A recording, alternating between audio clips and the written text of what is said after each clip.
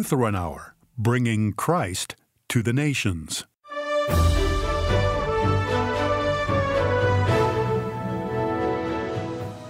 After trust had been broken, forgiveness was more than a mere formality. For Dr. Michael Ziegler, it became a blessing. Choosing to speak good words, to patch the rift, to bless rather than to curse, in this context is costly. And we'll talk about Psalm 32 with Bible scholar and author Dr. Tim Seleska. The psalm sounds so soft and gentle, but in another way, and if you look at it right, it's challenging everything that you are taught by our culture to be and the way to think about yourself. Today, here on the Lutheran Hour. Hi, this is Mark Eischer. Glad to be with you once again and grateful for your ongoing support. To learn how your gifts and prayers help to bring Christ to the nations and the nations to the church, go to LutheranHour.org. Now with a message titled, Not Just a Formality, here is our speaker, Dr. Michael Ziegler. Happy is the man whose breach of trust is forgiven, whose failure is covered. That's the opening line of an ancient Near Eastern poem that's been passed down to us over the millennia. And even though we are separated from it by some 3,000 years of time and distance, I have felt the emotion of this poem. I know what it's talking about. I remember sitting in a booth at a village inn 22 years ago. The four of us had come there that evening to talk. I had thought of this as more of a formality, lip service, more or less. I wanted to get their blessing to marry their daughter, Amy. I didn't think it was necessary, but Amy insisted. In my mind, it was a formality because we had already gotten their blessing a year ago when we had gotten engaged the first time. So now this was just a matter of getting their blessing again. But I don't think I understood what a blessing was and is. Like I said, this technically was our second engagement. We had broken up, called it off, canceled it just 2 months before the wedding day. She had bought a dress, picked a venue, printed invitations, and then it was over before it had even started. But now we were just trying to put all that behind us. We had changed our minds, decided that we did want to get married. And though, at least from my perspective, we didn't need it, here we were asking for their blessing. But I had not yet considered the matter from their perspective. Doing this is a little easier now, after 22 years of marriage, raising 4 children, 2 of whom are over 18. I have a better sense of what it's like to be sitting on the opposite side of the booth. See, I had hurt them, not by anything I had done or said, but for what I had failed to do. And I didn't understand it until I considered it from their perspective. After Amy and I had called off our engagement, I stopped talking to her parents. I just stopped. After dozens of dinners at their home, after being welcomed into their family reunions and birthday parties and game nights, or just to stop by on a Saturday to do laundry, after they had become like a second set of parents to me, I just stopped talking to them. And I'm not sure why. Maybe it's because I was immature or embarrassed, or that I just didn't want to hear from them at the time. And this hurt them.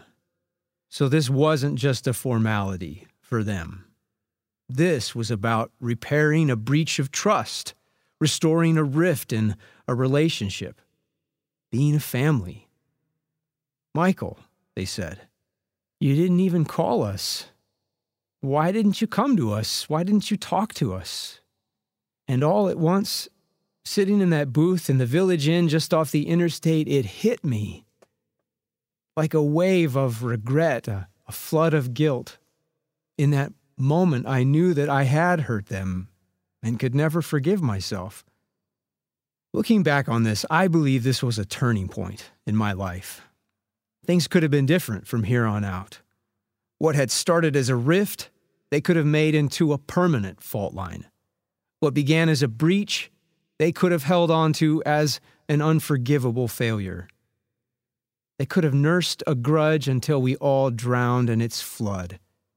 But they didn't.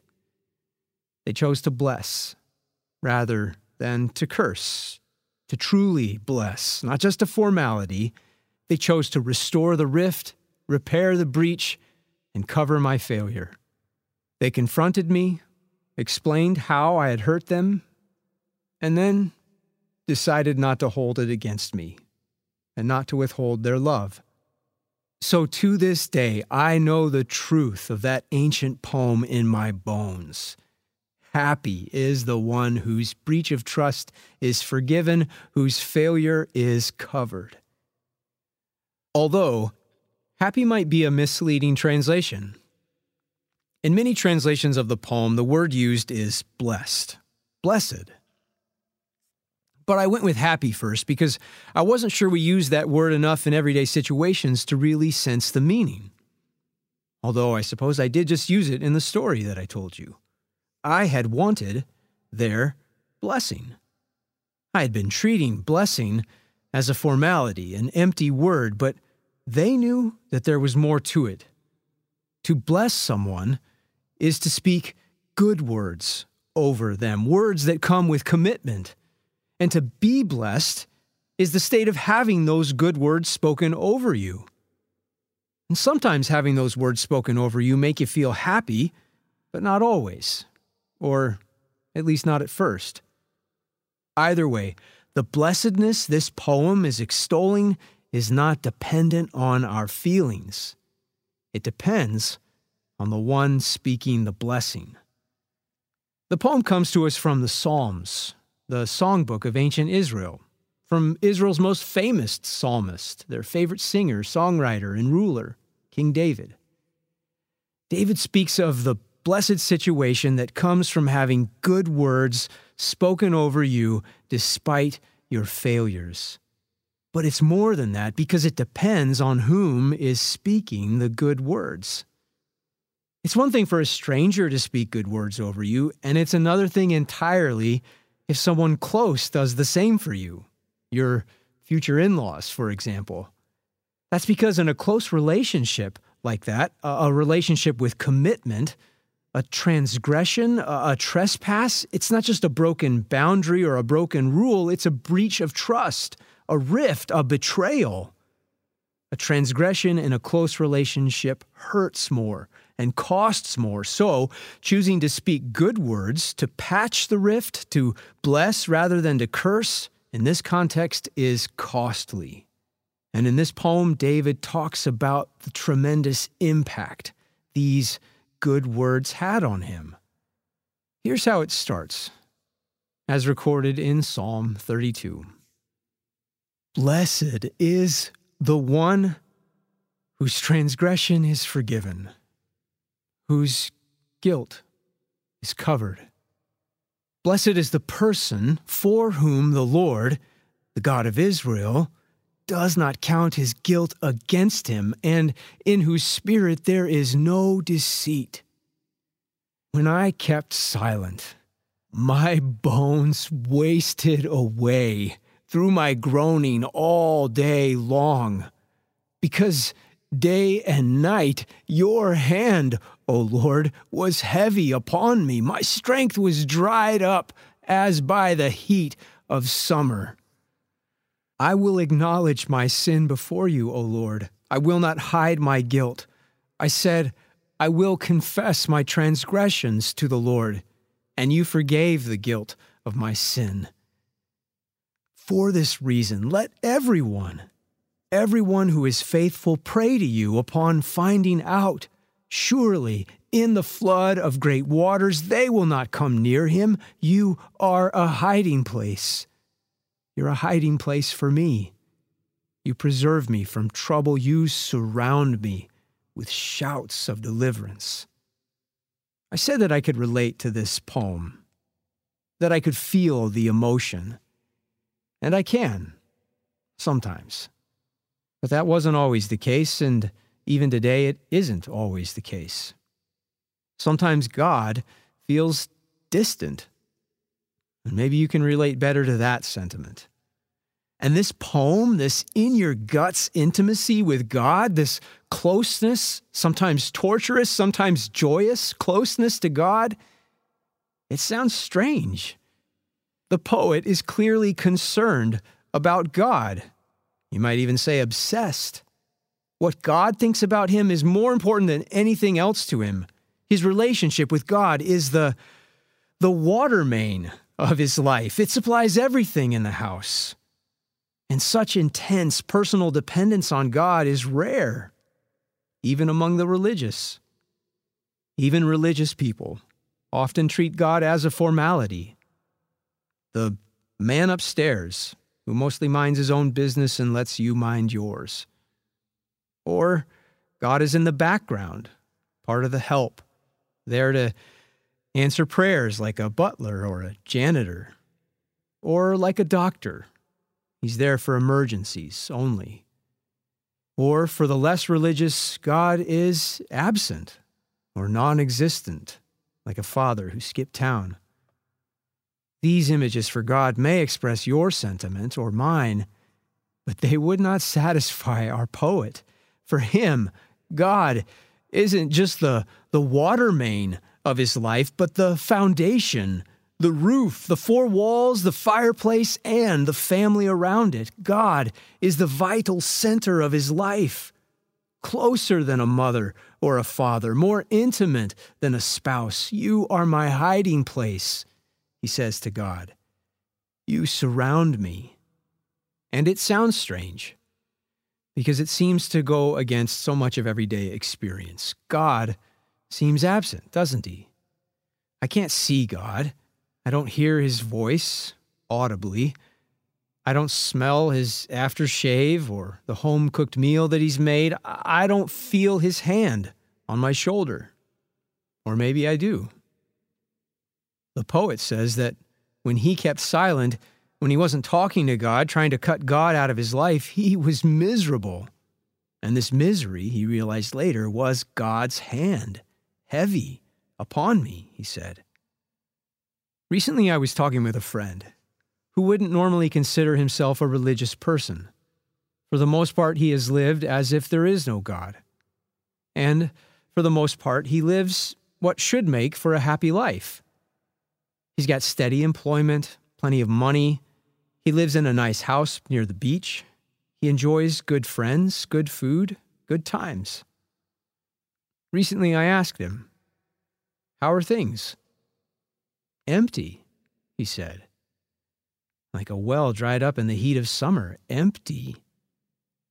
I have all the things that should make me feel happy, but it still feels empty. Our poet might say that my friend is feeling the hand of the Lord heavy upon him. Not for any single sin or transgression he's committed, although, like you and me, he's got plenty of those, but that's not the source of the emptiness he feels. The poet would say that it's the rift in the relationship with the one who created him. And maybe you feel it too. Our poet thinks of life in this way because he's heard and read and studied the Torah. That is, the first 5 books of the Bible, starting with Genesis. The Torah is a long and complicated account, but one way to summarize it is this. It's about God, the Creator, who chooses to bless his creation, who chooses to speak good words over and into and through his creatures, ultimately through his human family Israel, even when they treat his blessing like a formality. Which is one way of summarizing the recurring problem revealed in the Torah. God's chosen family, Israel, treats his blessing like a formality, like a brief exchange in a village inn just off the interstate. And when they did that, when we do that, when we let silence stand between us and God, when we let the words go unspoken, we are like David in the psalm, a dried-up desert, a home cut off from the water main, a son separated from the family. So God confronts us, explains that we are hurting only ourselves.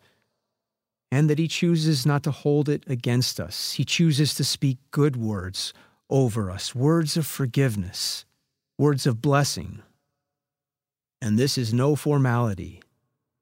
And David cannot contain his discovery. He's got to share it with us, with you. He has found forgiveness with God, and he has to share this blessing with everyone. He says, "Let this be for all the faithful, for all who have faith in God." Some translations say godly, that is, all who look to God and rely on God. Let all the godly pray to you at a time when you may be found, which is right now. And then, after he says to God, "You are my hiding place, you save me from trouble, you surround me with shouts of deliverance," he talks to us. He says, you who are hearing this or reading this, let me instruct you and teach you in the way that you should go. Let me counsel you with my eye on you. Do not be like a horse or a mule without understanding, which must be curbed with bit and bridle, or else it will not come near you. Many are the sorrows of the wicked, but steadfast love surrounds the one who trusts in the Lord. Be glad, be happy in the Lord, and rejoice, you who are right with him. Shout for joy, all of you whose heart is upright. And listening to the poem, it's hard to tell if we're supposed to be hearing the voice of the poet or the voice of God.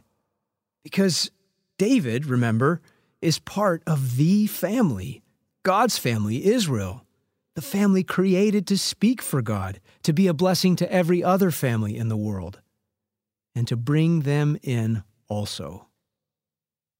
But as the Torah and the rest of the Bible tell us, even Israel made God's words a mere formality. So, when the Word of God came, in person, Jesus, the Son of God, he confronted them. Jesus told them, "You honor me with your lips, but your heart is far from me." But they didn't get it, didn't understand it, or didn't want to understand it.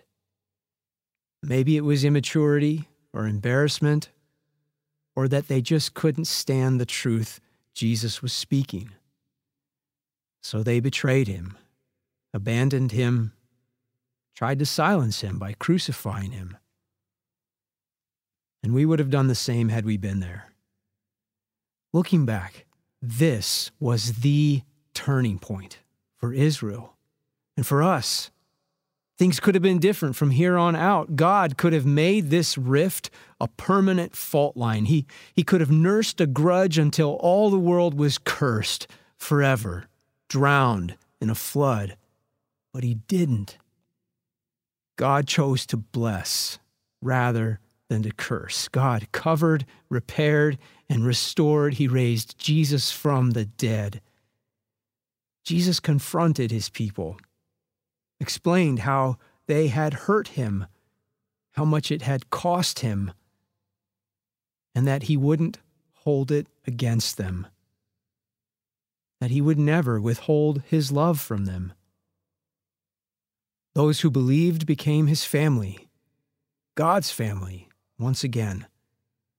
And like David before them, they had to share this blessing with everyone. And that's why I'm talking with you today. God's good words for the world through Israel in Jesus, through his family over the centuries, have come to me, and I'm sharing them with you. That's what my future mother and father-in-law were doing for me. When they spoke those words at the Village Inn that night 22 years ago, these words were more than a formality. They were for more than just a wedding, just a marriage, just a single family. They were sharing God's blessing in Jesus with me, a bigger blessing they had received from their parents, their pastors, teachers, friends, and from each other. And they were passing these good words on to me. So I'm sharing them with you. Maybe it's been months or years since you've heard from God. Maybe you've never heard. Maybe you heard from him yesterday, and like David, you can't stand even a moment of silence between you. Whatever the case, would you hear it again? In the name of Jesus, whatever you've done or failed to do, all will be forgiven. In the waves of regret, in the flood of guilt, he is your hiding place. He gives his blessing, not just a formality, but a place in his family. Amen.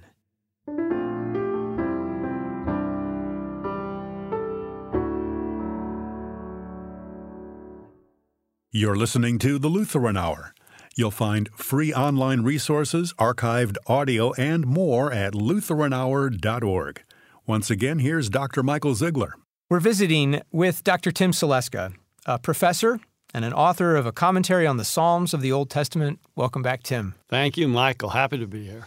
Tim, last week we started talking about Psalms as poetry, and we discussed questions like, why is there poetry in the Bible? Why wouldn't God stick to more straightforward speech? Could you briefly recap what we've said so far? Yeah, I thought that one of the main things that drew me to the Psalms was the complexity of language that can lead your mind down many different avenues. And so that's one of the reasons I think we have poetry. It leads us down interpretive paths that can produce wonder and awe and comfort, sometimes distress, all of those things as we make our way through them.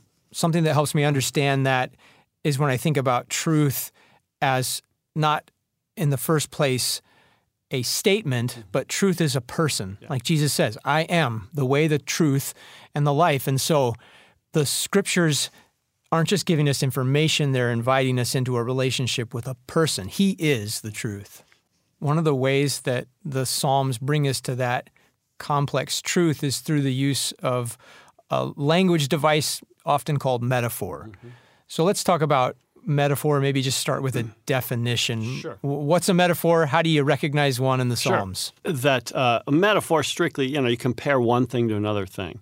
So if the Lord is my shepherd and he's the one leading me, what does my life look like? Is he really like that? Or do I really live as if I'm in charge of my own life and making my own decisions? See, do I actually live by another metaphor? Or am I thinking about my life as being led like the psalmist is? If I'm not, why not? If I am, how does that look? See, those are the kinds of things that I like to begin to think about, and that the imagery of the Bible starts to enable for us very beautifully.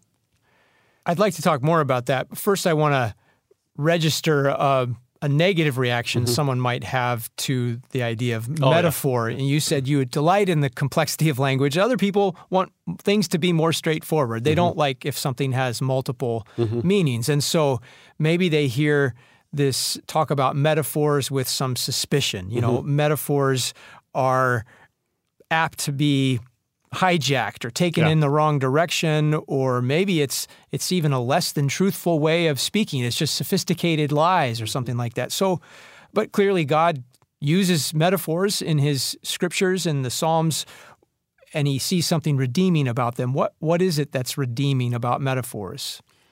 Boy, you've asked a whole lot of questions there. First of all, about it being sophisticated lies. I kind of react strongly against that because even science speaks in terms of metaphors and analogies in order to get their ideas across to things, right?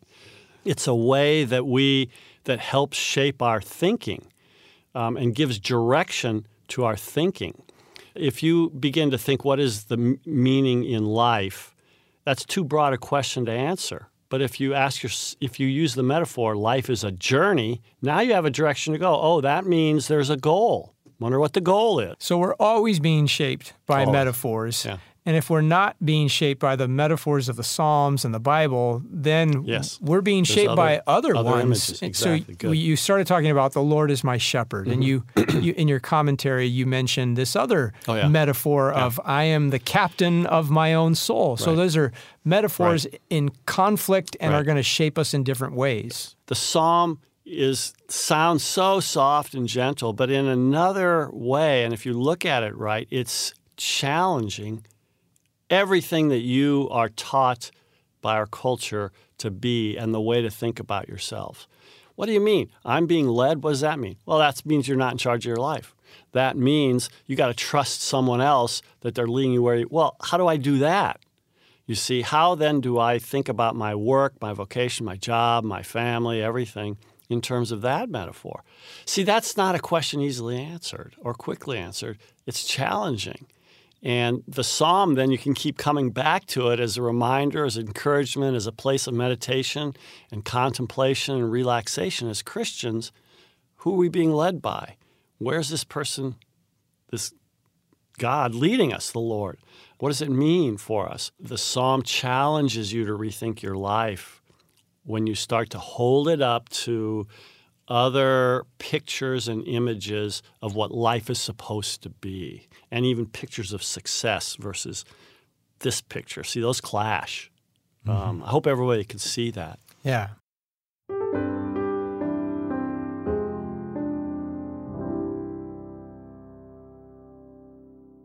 To hear more of our discussion with Dr. Tim Saleska, go to LutheranHour.org. Now Dr. Ziegler leads us in praying the Lord's Prayer. Taught by Jesus, trusting in his promises, we are bold to pray. Our Father, who art in heaven, hallowed be thy name. Thy kingdom come, thy will be done, on earth as it is in heaven. Give us this day our daily bread, and forgive us our trespasses, as we forgive those who trespass against us. And lead us not into temptation, but deliver us from evil. For thine is the kingdom, and the power, and the glory forever and ever. Amen. The Lord bless you and keep you. The Lord make his face shine on you and be gracious to you. The Lord look upon you with his favor and give you peace. Amen. The Lutheran Hour is made possible through the prayers and gifts of our faithful listeners.